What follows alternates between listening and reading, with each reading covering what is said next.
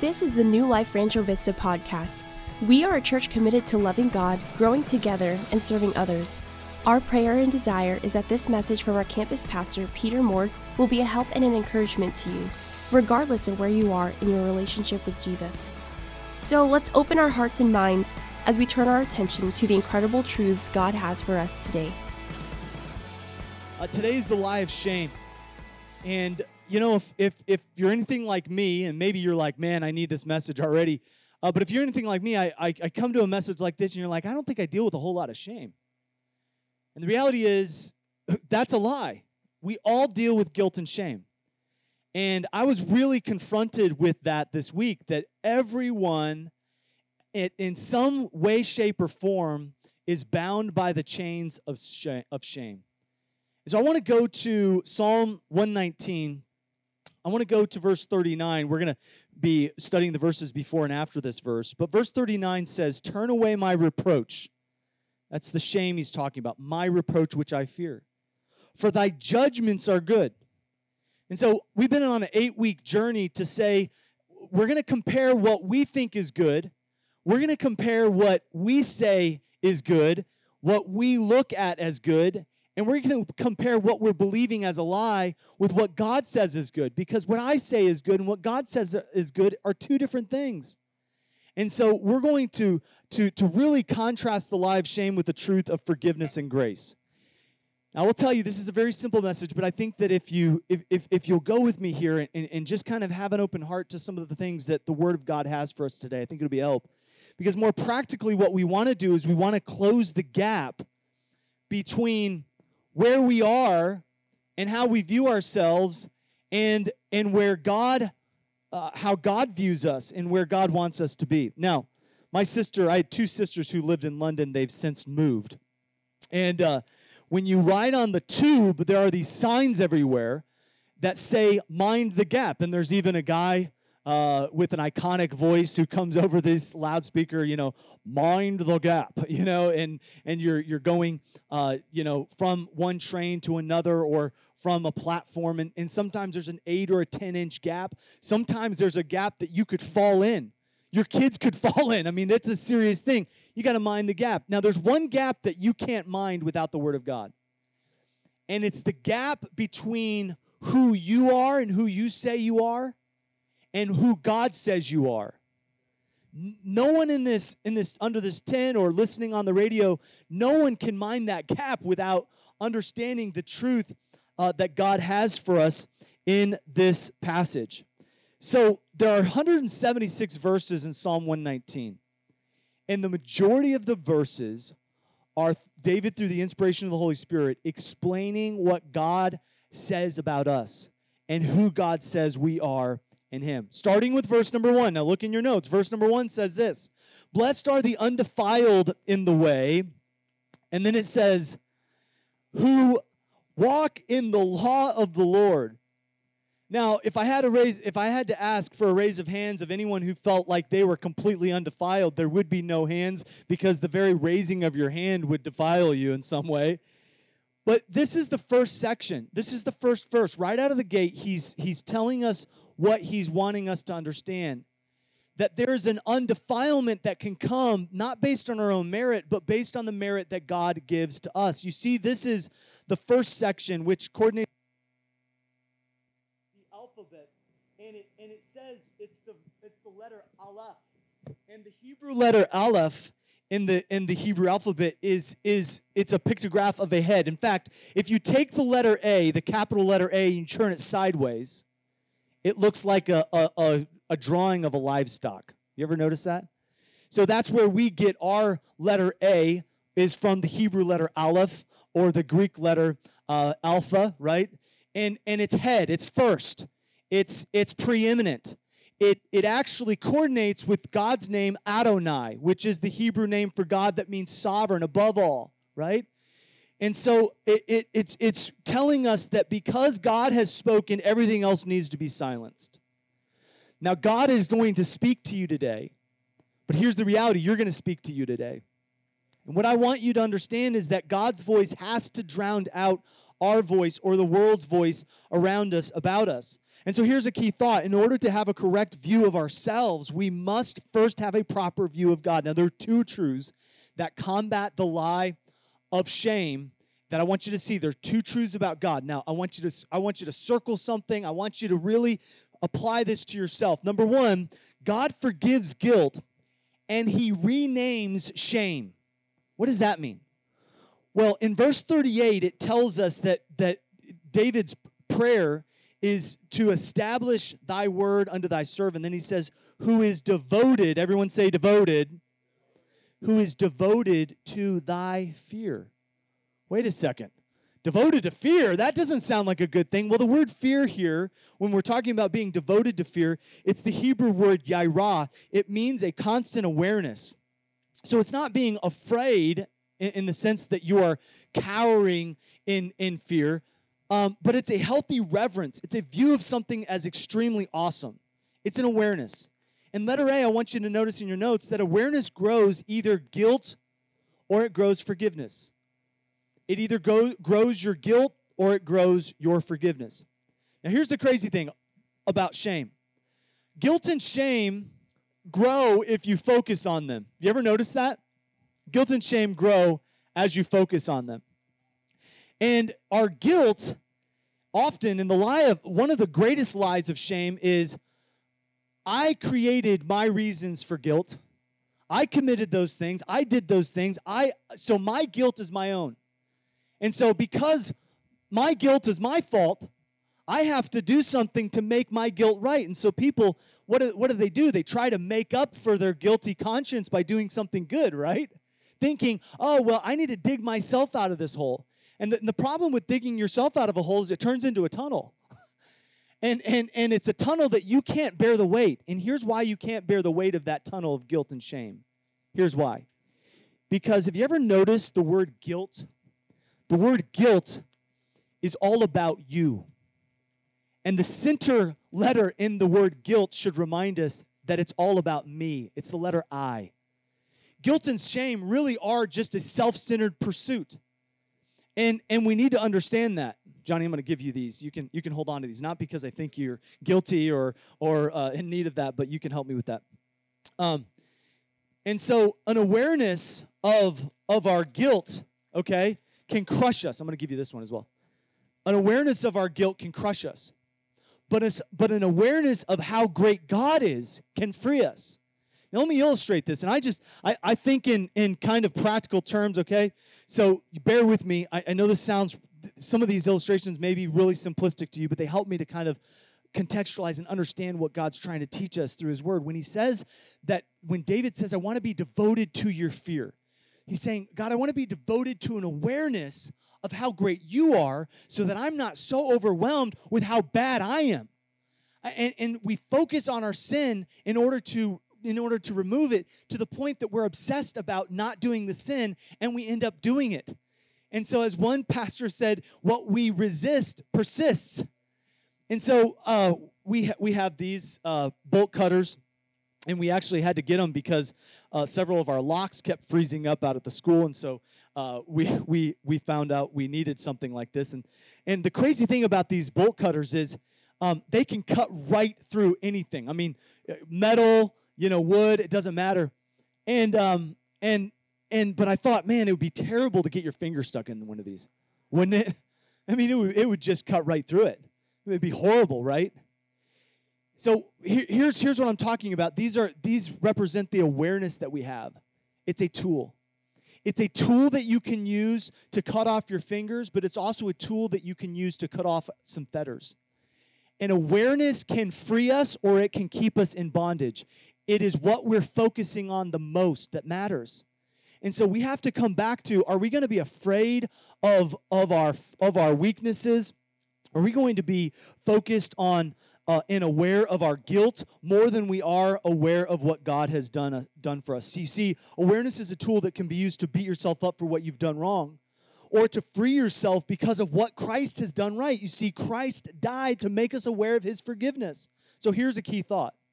That guilt is when we are aware of what is wrong, but forgiveness happens when we are aware of what God has done to make it right. So the psalmist knew this.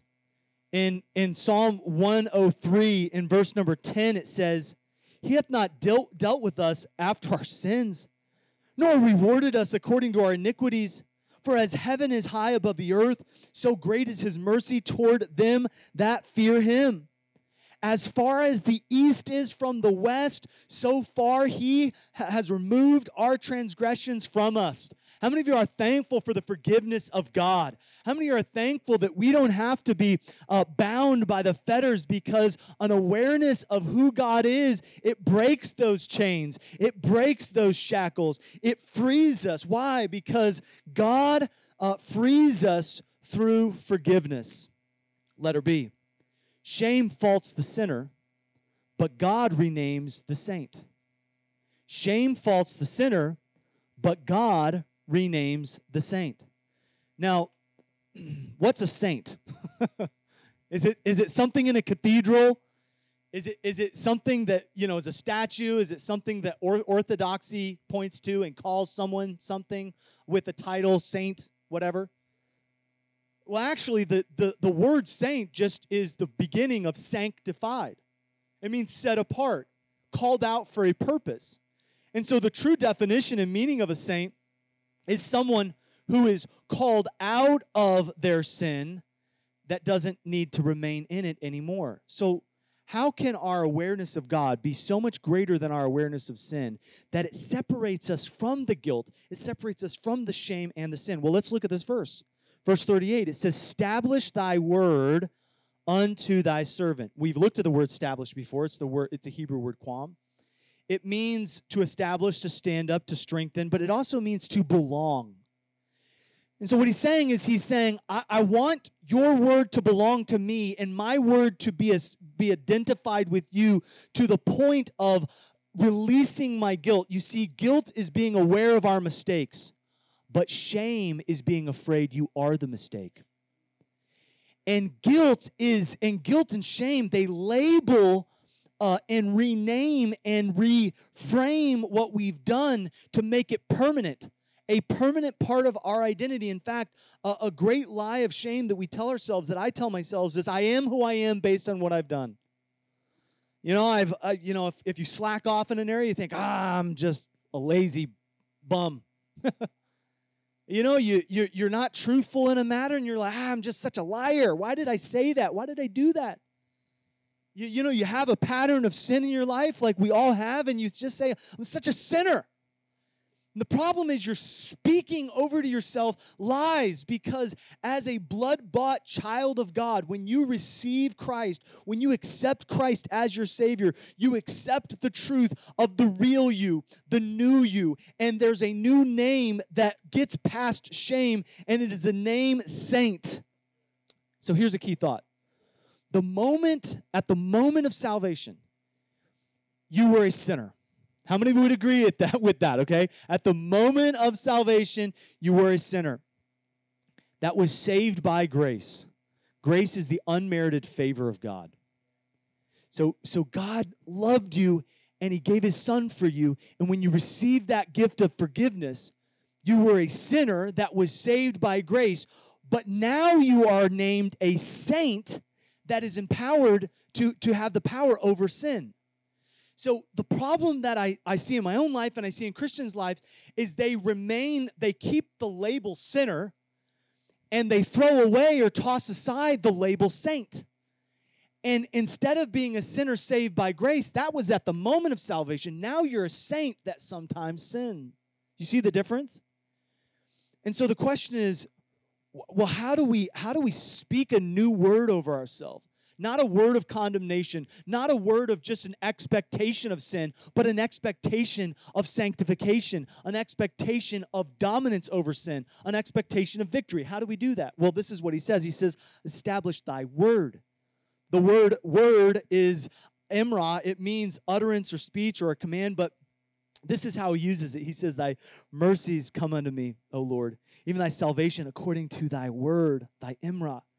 He says, so shall I have to answer every man that reproacheth me, anyone who would cause me shame. Who's David talking about? David, who's causing you shame?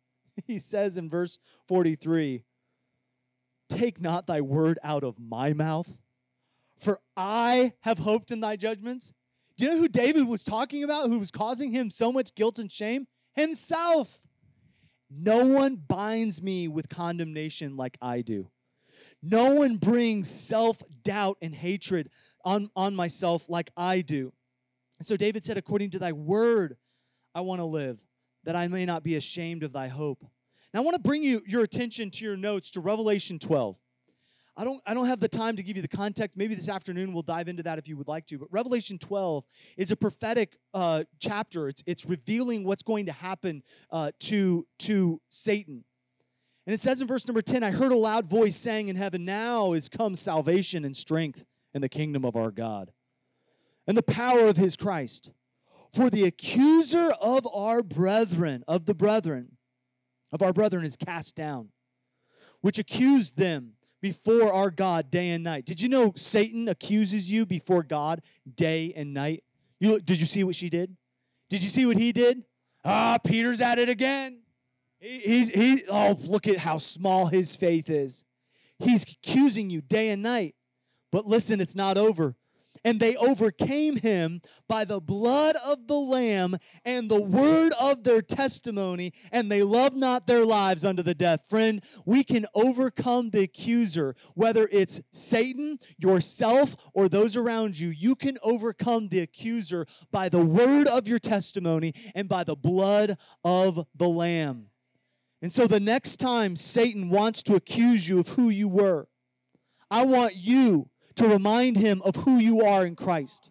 You see, the lie of shame says you'll never get past your past. But the next time the devil wants to remind you of your past, friend, I want you to remind him of his future. He's going to be cast down. He's going to be locked up. Friend, there is no accusation. There is no condemnation to those that are in Christ Jesus. So Psalm 40 says, withhold not thy tender mercies from me, O Lord. Thy loving kindness and truth continually preserve me. Why, David, in Psalm 40? Why do you say this? Well, he says in Psalm 40, verse 12, for innumerable evils have compassed me about. Mine iniquities have taken hold on me so that I am not able to look up. Have you ever been so ashamed you can't even look someone in the eye? That's what he's talking about. God, I can't even look up and pretend you're there because I'm so guilty. I'm so ashamed. They are more than the hairs on my head. Some of you who don't have very many hairs on your head, you're thankful for that verse. Therefore, by the way, I'm losing mine quickly. Therefore, my heart faileth me. Have you ever been so sick that you said something? Man, I have. Have you ever been so ashamed that you thought something? I have. We're in good company. Because David says, my heart faileth me. So why did he write, a few Psalms later in Psalm 119:39, take away my reproach? Because he had felt it before. He said, take away my reproach. The word reproach is the Hebrew word karaf. It means self-hatred, disgrace, to blame yourself for something, self-criticism or accusation. But it literally means the heaping of shame to the point of taunting. Now, I played high school football, and I will tell you one thing that the refs just would not tolerate, and that was taunting. Unsportsmanlike conduct, which unsportsman is not a word, but they would always use it. Unsportsmanlike conduct. 15, yards, automatic first down. Why is taunting so damaging? It's because it brings us down. It's hurtful, and no one taunts me like I taunt myself, and no one taunts you like you taunt yourself. And so David said, remove from me reproach and contempt, that self-hatred. Paul talked about this in Romans 7 and verse 23. Talked about that self-loathing. He said, I see another law in my members warring against the law of my mind. So he's battling in his mind about something. What is it? Bringing me into captivity of the law of sin, which is in my members. Oh, wretched man that I am. Oh, wretched man that I am. Who shall deliver me from this body of death? You say, Paul, you're one of the greats, man. How could you possibly say, oh, wretched man? like, bro, you're killing the game. God's using you. You're writing scripture, the Holy Spirit. I mean, Paul's been to heaven. I mean, come on, how could he possibly write that? And he says, listen, I feel so wretched, I feel so wrong. But he says in verse 25, I love this, thank God through Christ Jesus our Lord, so that with the mind I myself serve the law of God, and with the flesh the law of sin. He said, listen, I'm going to serve something, and I'm not going to serve my past. I'm not going to be subservient to anything but Christ. You see, when David says, establish thy word unto thy servant, the word thy servant in Hebrew is the word abed, and it means to be an attendant. It means to be in bondage because of battle, but it also means someone who is willfully subservient. And I will tell you, we're either going to serve our guilt and serve our shame and serve our past, or we're going to serve our King. That's why Paul turned the corner in chapter 8. He says, there is therefore now no condemnation to them that are in Christ Jesus, who walk not after the flesh, but after the Spirit. We have a choice to make. What are we going to do with the shame? You say, I already have those negative emotions. I already have that shame. What do I do with it? Friend, I want to tell you something that I'm not really proud of. When I was 10 years old, I was given a pocket knife. Old, small pocket knife. It looked much like this. I think they're called old-timers. And super sharp. My dad said, that's for camping. I'm giving you this, but you need to be responsible with it. So the exact same talk I gave to Camden. This is Camden's. And he's like, you only cut things that need to be cut. He walked through it, cut away from yourself. He gave me all the safety tips. And later that day when he left, I was with my sisters. My sisters were somewhere else. I was in the dining room, and I thought, oh, what can I cut? I'm looking around, and we had these really nice, we had fixed up this house. It was completely thrashed, and I think my dad bought it for, I want to say $50,000. I mean, it was a steal of a deal. And but we fixed it up. They had parked their motorcycles in our living room. So I mean, it was oil and it was just a mess. But we fixed it up, but the nicest part of that house is it had big oak doors throughout the entire house. And I thought, how nice would it look for my initials to be carved into the dining room door? And I went to town. And I mean, I did not carve it small, friends. I carved it loud and proud. I mean, I was in there. I mean, you could just see it. I was proud of it. I was so proud of it until my dad got home. Man, wow. He was not happy. And I was like, well, come on, look at how good it looks. I left my mark. And here's the thing, when we leave our mark, all of a sudden, it went from this moment of, yeah, I did that, to, oh, I did that. Oh, I can't believe I did that. And the older I got, the more I was ashamed. People come over our house, I know who did that. As a teenager, oh, come on. Pete, how could you possibly do that to your parents? And I often thought to myself, why didn't we sand it down? Why didn't we take that off? The reality is, I can tell that story without any guilt and shame. Do you know why? I don't live there anymore. Friends, let me just tell you something about your shame and your guilt. You don't live there anymore. That's in the past, and it's either covered by the blood or it's not. I don't know who lives at 396 26th Street Southeast in Cedar Rapids, Iowa, but I will tell you it's not me, and I'm not planning on visiting anytime soon, so I don't know what's carved in stone or in wood in your past. But friend, you don't live there anymore. You don't have to go back there. Friend, you're not heading in the direction of your past. You're heading in the direction of your future, and so condemnation and guilt and shame, they have no rule over the redeemed. And I've lived so many moments in guilt and shame because of what I've done. And God says, hey, wait a second. What about what I've done? What about what I did for you on the cross of Christ? And so number one, God forgives guilt and renames shame. But number two, God convicts with truth and accepts by grace. Now, if guilt is so bad, then what's conviction? You ever thought about that? How can guilt be bad? I mean, if we never have any guilt or shame, then we're all just a bunch of sociopaths that can do whatever we want, right? I mean, isn't that kind of the logical conclusion? So then why does God talk so much about conviction if he doesn't want us to feel any guilt for anything wrong that we've done?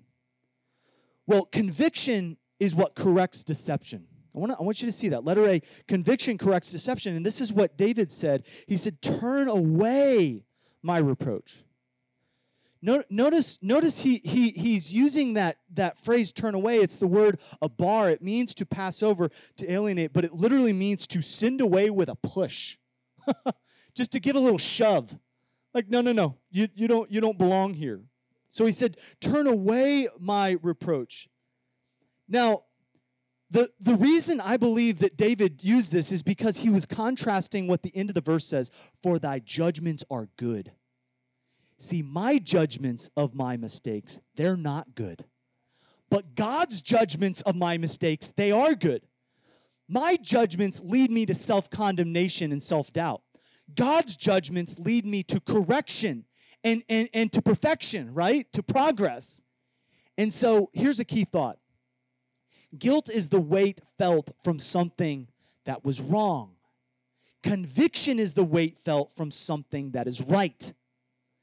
So if you're feeling the weight of something you can't change, that's guilt. But if you're feeling the weight of something you need to change, that's conviction.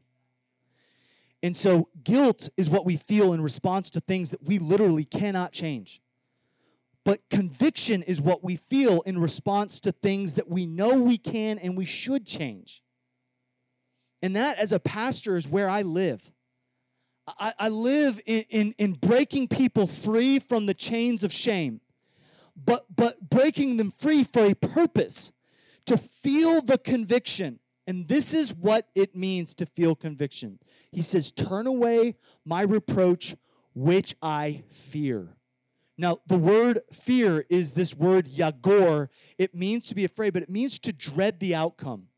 Conviction says, don't go in that direction because it's dangerous. Go in this direction because it's healthy. And so to stay within the grasp of shame is to fear a feeling more than to focus on the facts. And here are the facts. That Proverbs 28:13 says that he that covereth his sins shall not prosper, but whosoever confesseth and forsaketh them shall find mercy. Happy is the man that feareth always.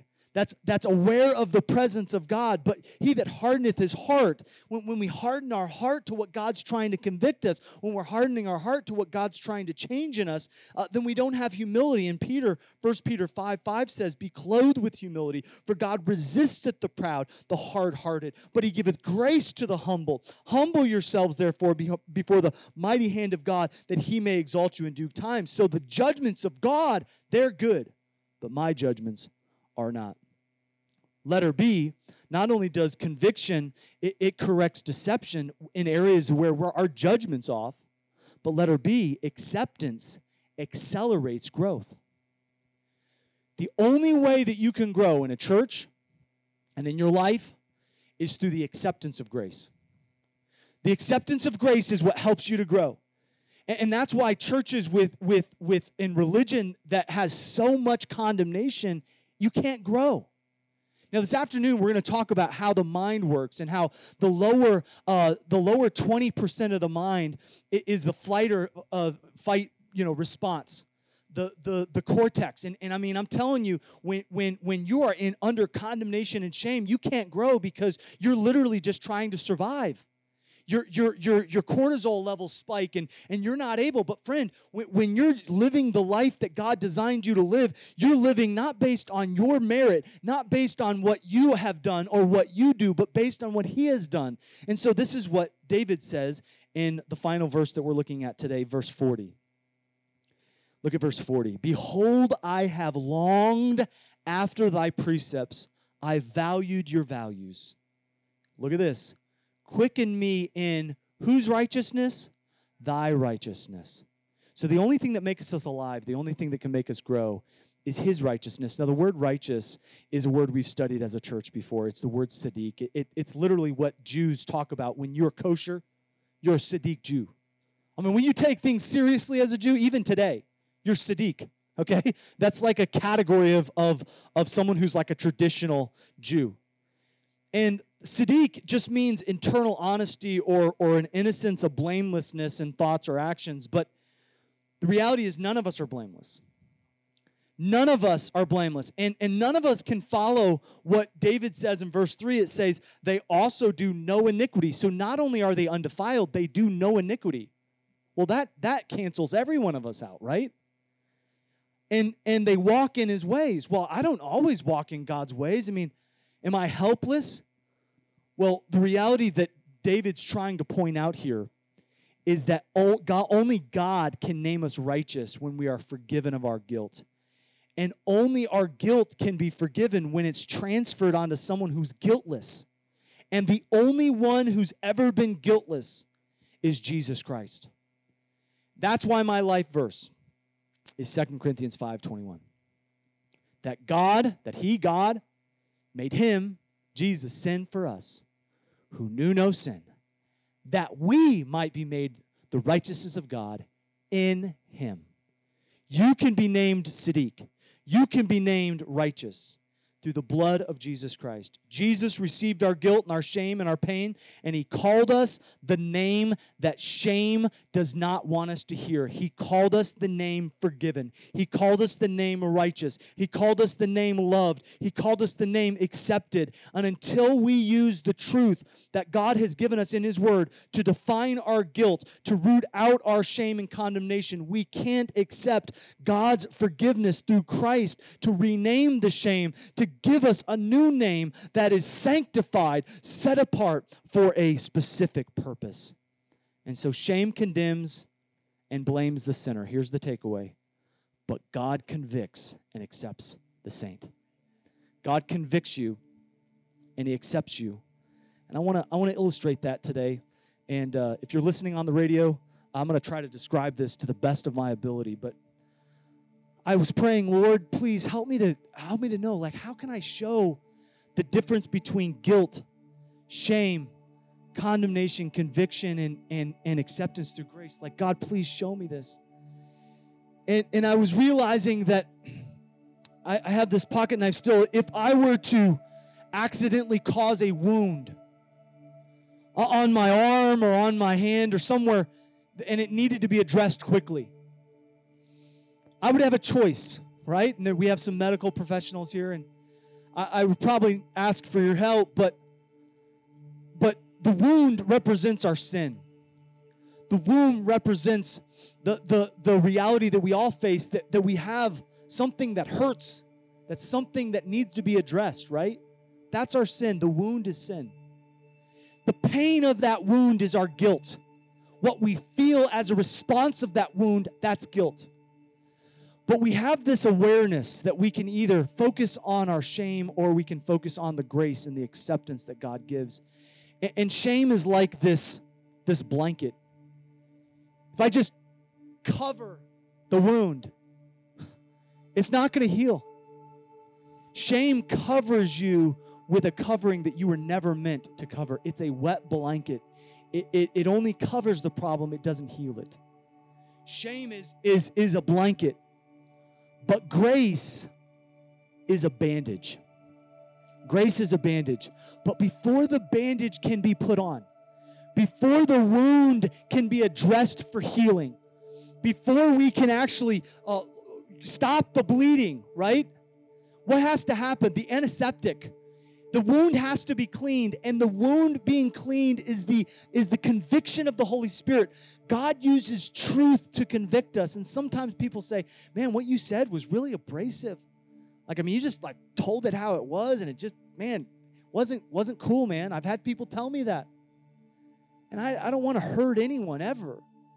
But I will tell you that it stings a little bit when you're putting antiseptic, something that cleans out the wound. Conviction cleans the wound of sin and guilt. It removes all of that. And it might even hurt worse. You say, man, before I became a Christian, life was a lot better. Now it got worse. Well, yeah, you're cleaning out those wounds. And so the antiseptic is the conviction of the Holy Spirit through truth. But friend, the grace of God, the grace where sin abounds, grace does much more abound. Man, when you put the